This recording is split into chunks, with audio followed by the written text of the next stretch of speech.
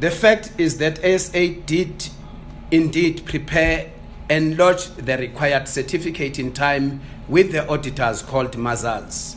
And these auditors are SASCOC auditors. This was accepted and confirmed when the full pack of supporting documents was hand-delivered to Mazars, who acknowledged receipt thereof. It is thus a mystery how the certificate of good standing could have disappeared from the pack delivered to the auditors and checked.